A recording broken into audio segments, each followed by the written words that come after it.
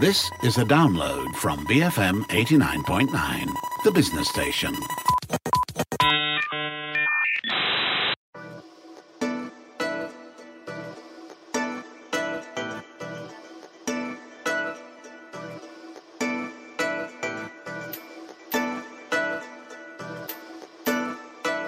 Good morning. Thank you for joining us on Resource Center. This is Audrey Raj. It is the first Tuesday of the month. It is already the first Tuesday of May. Can you believe it?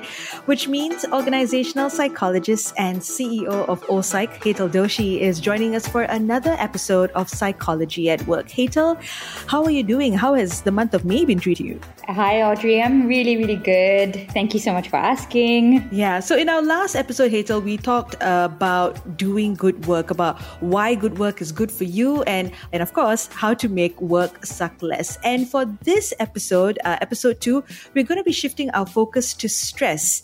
And I believe there is a magic to stress. I love how you package everything positively, Hetal. We may as well, right? Like, what's the alternative? So like how we always start, let's just talk about the issue, which is stress. What is stress? So stress is, first and foremost, there's so many issues with the definition itself. There's a whole range of variations of it, but this is the one that I love the most. Stress is basically an interaction between or within an individual and an external part of the environment. So it's either something that's within you that is interacting or outside of you that is interacting with you, and it produces some kind of a discomfort mentally, emotionally, and psychologically. So friction between your internal and external conditions. It is, absolutely. We don't really use the word friction yet. We use the word interaction that leads then to some kind of a discomfort. Okay. And since we're talking about stress, is there a gauge of how much stress is good for you, or at what point stress becomes bad for you? Because I know that stress can also work positively for you, right? Yeah, absolutely. As you said, stress definitely works positively in our favor as well, without which we wouldn't even be able to get up in the morning or do the things which are reasonably challenging. You kind of need a little bit of that interactional discomfort between us and something else and pushes us a little bit.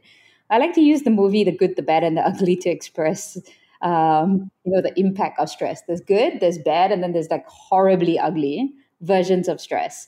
I don't really like to talk about stress as anything except a source of data for which we should explore all kinds of possibilities from that. So there's this really wonderful psychologist who talked about emotions or stress as a form of data, and then only you use that to direct your behavior. So what this really means is that, organizations right now, they're really using all kinds of tools to measure the levels of stress that's going on. And because of this huge wave of mental health as a source of media movement, media is like kind of creating this movement on why mental health is really important. Organizations are then trying to evaluate what levels of it are being experienced in the organization. But this data, right? It's not just about knowing a number behind it, but it's actually making sense of that particular data. So for example, I could be experiencing very high levels of stress, but that doesn't mean that it's bad for me. There's this particular model that talks about flourishing and languishing. So just give you a moment, just give me a little bit of time to explain that. Yeah, just because I am experiencing high levels of stress doesn't mean that I don't have high levels of resilience or the ability to thrive. So there are individuals in the workplace that could have very high levels of stress and also very high levels of resilience and the ability to thrive in that. So these are the ones who flourish actually. There are some people in the organization who could have very high levels of stress, but then very low levels of resilience or ability to thrive. So these are the ones who probably find it a little bit more challenging. And then there's this whole variation of in between as well. So stress doesn't mean that you don't perform or that you aren't able to experience the best out of stress itself. So when you look at data, you have to be very, very careful, to contextualize it to that particular person. It could also be that a particular person has a very high threshold across their life. They've been experiencing it. It's not a unique or a challenging circumstance to them, but it's someone who's never experienced it before. and they then experience it for the first time in their life, the same particular situation could be extremely stressful for them. So this data is something that I think organizations are really struggling to understand. Majority of clients will call me and say, but Hito, what's the root cause of the stress? What's the root cause of the stress? We're using all these like surveys and stuff, but we still don't understand it. So with data, there has to be a lot of sense making, meaning what does it really mean? Is it hurting? Is it harming? Where does it come from? The experience of stress is something that is really a point of sense making of that, that particular experience. Is there a way to recognize that you are experiencing stress? Because some people just go about it and they realize that they're behaving oddly, and it doesn't really occur to them that they are actually stressed out. Yeah. So in the workplace itself, right? I think really looking at it from a work perspective, and then you've got the individuals in the organization, and for each individual, most individuals want to know, how stressed out am I? You have tools like the DASS, which is the Depression, Anxiety, Stress Scale, which is a clinical tool to diagnose the level of stress that you have, specifically depression and anxiety. But I really don't like individuals utilizing this Why? without having a professional with you. Right. Okay. And we've seen many examples where this has completely backfired. So let me give you an example. So Audrey, you were saying that, potentially you could be stressed out. So you could use a tool like the DASS to assess it. If you have like a health condition, a physical health condition, you have to go to the doctor, right? You get it tested by a professional and you have a conversation with a professional to discuss what this really means, correct? And also just looking at one part of your body doesn't explain the entirety of your experience of a particular ache or pain, right? Exactly. Yeah. So the same thing when it comes to your emotional well-being or the levels of stress that you're experiencing. Just looking at your level of depression or anxiety or stress it gives you maybe a picture, but it doesn't give you a whole video of what is going on. And unfortunately, in the workplace, right, when individuals are given tools like this, so there are many providers coming in and giving individuals, or it's not really like you're giving individuals, it is available out there. But when you see masses testing themselves, right, and having conversations about it, very loose conversations where there's very little education or understanding about it, the entire organization begins to have conversations about, your depression high or lower, your anxiety high or lower, your stress high or lower. I mean, seriously, COVID-19 is here. Yes. It is a very unique event. And obviously, everybody's level of depression, anxiety, and stress is going to be higher than normal and average. But when you assess things like this, right? So if I say, okay, start assessing whether there's the purple as a color in your home. Just start assessing whether you have purple as a color in your home. The moment you start looking at it, the more you're going to find it around you. Of course. So what I don't like about it is that we are looking at the measure of only stress, but not in its entirety of across a period of time. We're not looking at it from a coping mechanism. We're not looking at it from a systemic point of view. And so on its own, I wouldn't be surprised that you, Audrey, are experiencing higher level of stress. I could tell you that immediately. I could tell myself immediately that I'm having higher levels of it as well. But what does this really mean? And so I don't like assessments that are purely based on current, right now, moments of depression, anxiety, and stress. Because if I give you an ice cream in 2 minutes and then I give you the assessment, chances are your scores are going to be a little bit different because you're going to be exactly like what you did, laughing a little bit. Right. So I really do not appreciate assessments that are one-off, that are very, very focused on one particular emotion, because human beings have multiple emotions coexisting and also fluctuations of it across a period of time. And also coping mechanisms that actually help to elevate and utilize this potentially as possibilities of you flourishing as well. So no, I don't recommend it. The utilization of just stress, right, and the utilization of it as just an individual, and utilization of it over just one moment of time. All right. Now, you mentioned COVID-19, right? So I have to ask, are there any statistics or data out there about how stressed Malaysians are? Do you have any stats on this? Yeah, so in Malaysia, we haven't yet conducted any, evidence-based, so journal publications on stress per se during these periods of time. But the trajectory from Malaysian Psychiatric Association, the National Health and Morbidity Survey, um, all clearly shows that there is an uptrend in depression, anxiety, and stress, which are the three major predictors or predictors of mental health related illnesses.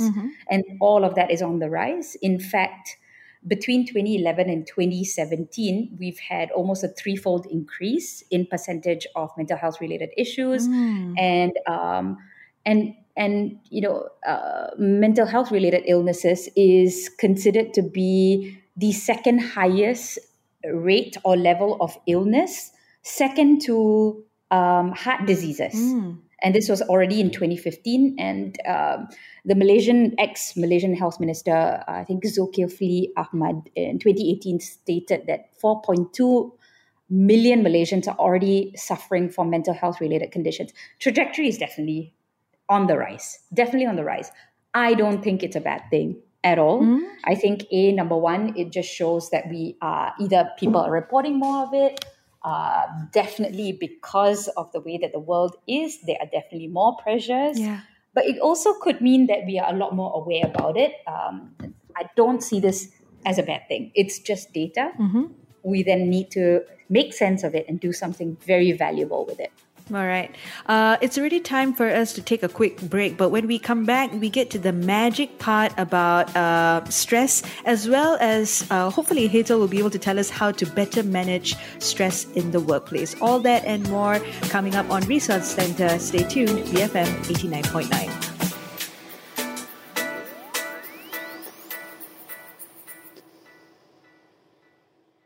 Behold freedom, Malaysia. BFM 89.9, the business station. You are listening to Resource Center. This is Audrey Raj, organizational psychologist and CEO of OPsych. Hazel Doshi is online with me right now. It's episode 2 of a new series we're working on here on Resource Center, focused on psychology at work. And this episode, it's all about stress. So Hazel, are there any studies that discuss stress or stress in the workplace or stressful experiences at work? Yeah, absolutely. So there's so many studies. I think stress is one of the most well-researched studies that you could ever find in the space of organizational psychology. It's probably like the number one thing that is studied more than anything else. And so I think, from a workplace perspective, number one, most organizations are not clear about how to even go about assessing the state of stress within the organization. And so number one, I just really like to put it out there for every client that I've worked with who are struggling to find out how to assess this. I would highly recommend that you utilize something called psychosocial factors or psychosocial surveys to be able to understand what is the root cause of stress in the workplace. As I mentioned earlier, right, like stress is basically an interaction. So we don't want to just measure the rate of stress in individuals. We want to assess the rate of stress in the interactions. So number one, within the individuals. Number two, the individuals and the teams. Number two, the whole organization itself. And so psychosocial tools, right, basically help you to assess the individuals, the interactions between teams, and the whole organization. So I love surveys that give you that full perspective, even for the individuals. Then the individuals can totally understand, okay, so now I understand it's my personality that is causing me to experience stress. Right. Or, it is the interaction between me and my boss. Or number three, it's the environment of the entire organization or the environment larger than the organization that's causing me this. So that's the number one thing that organizations don't know what to study. The second thing that is coming up is that, just like how you were saying earlier, Audrey, you were like, okay, how do I measure this for myself? One of the things that organizations are doing is wrong interventions, or interventions that go back to the individual, that there's something wrong with the individual. So these are called secondary interventions. The organization's job is basically to make sure that it creates the best conditions for an individual to reduce all these risk factors of stress so that they can perform their best. Yeah. So it's not really it's not really Audrey, for example, who should be working very hard to make sure that she can stay resilient, but it's the organization that also has the responsibility of making sure that the environment is conducive enough for Audrey to thrive. But unfortunately, a lot of organizations are just focusing on things like, oh, let's do a wellness workshop, let's create a gym, let's make sure they do yoga, let's do a 1 hour talk. All of these things add pressure or create the belief that it is up to the individuals to thrive in the workplace. Whereas all research points to the fact that if organizations provide healthy enough work environments, you can immediately reduce the kind of stress that is being experienced in the masses. And so research suggests, number one, we don't know how to measure it. Number two, we are actually coming up with the wrong interventions. Yeah, so from a research perspective, I think although organizations are doing a lot of work now to try to make sure that we're doing our best for employees, it's all going in the wrong direction.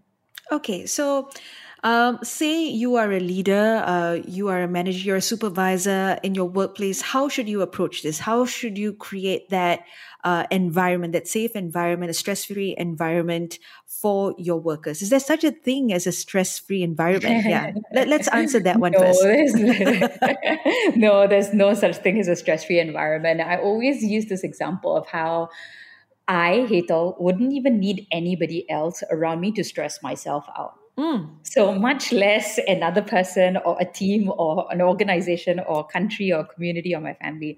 So there's no such thing as a stress-free environment. It is very natural that forces within ourselves and outside of ourselves are definitely going to be creating some kind of a compounding effect of either stress or strain on us. So no stress-free environment, but definitely, like I said earlier, utilizing all of this data and doing something extremely magical and meaningful with it. So as a leader, the first thing, what do we really want? We want healthy people, we want a healthy person, we want healthy teams, and we want healthy performance. That's what we really want, right? So the most important thing is who takes responsibility for what. A lot of my clients are trying to take responsibility for everything, but I think that's the wrong approach. The organization's responsibility is to create the right environment, definitely, and to make sure that relationships are healthy.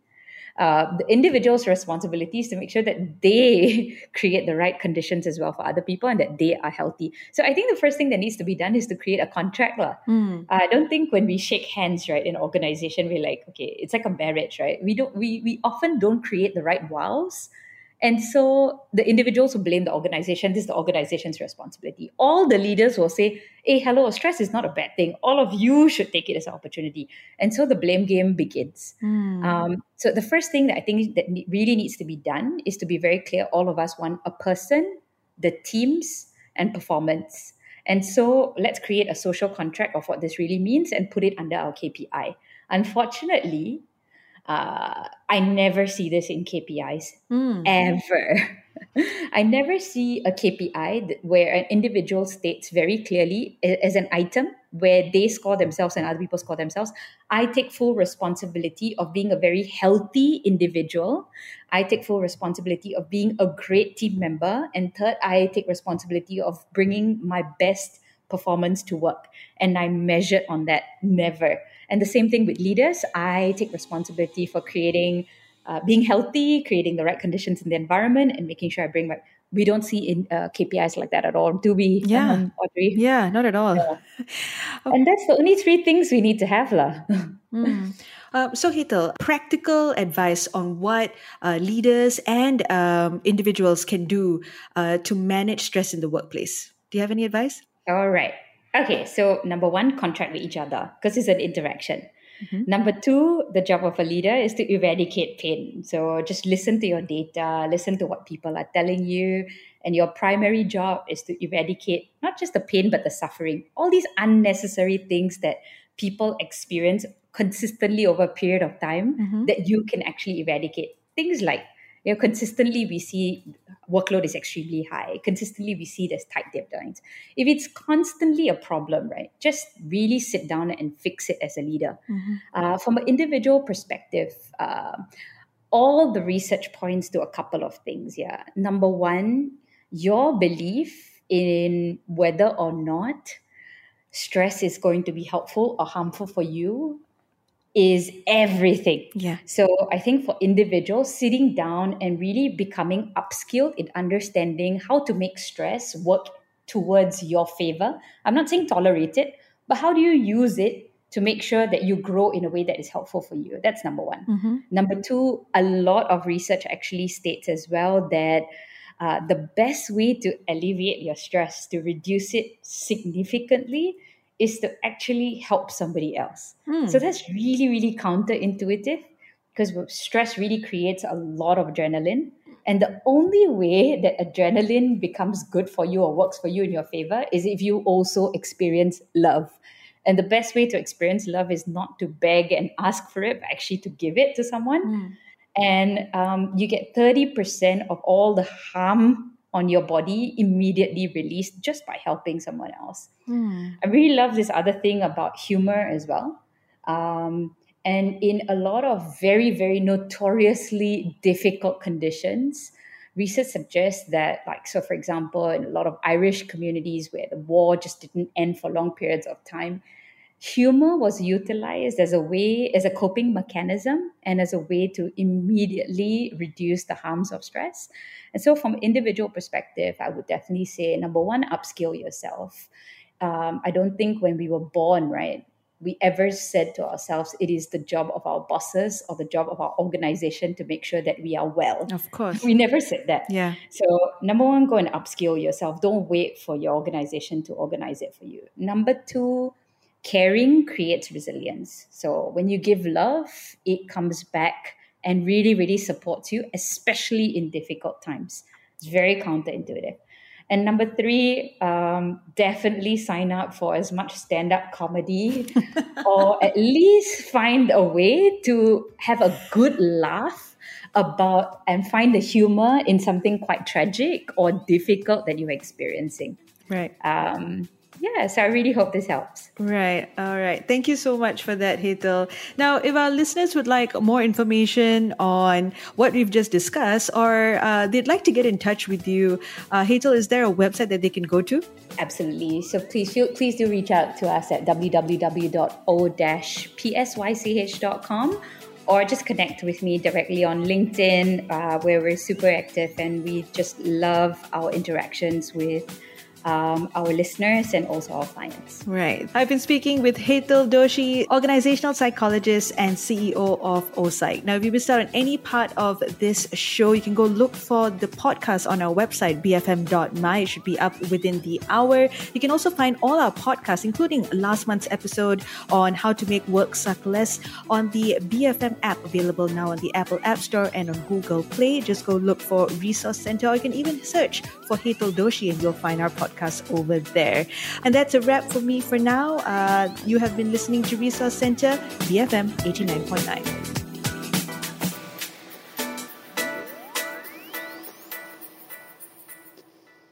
Thank you for listening to this podcast.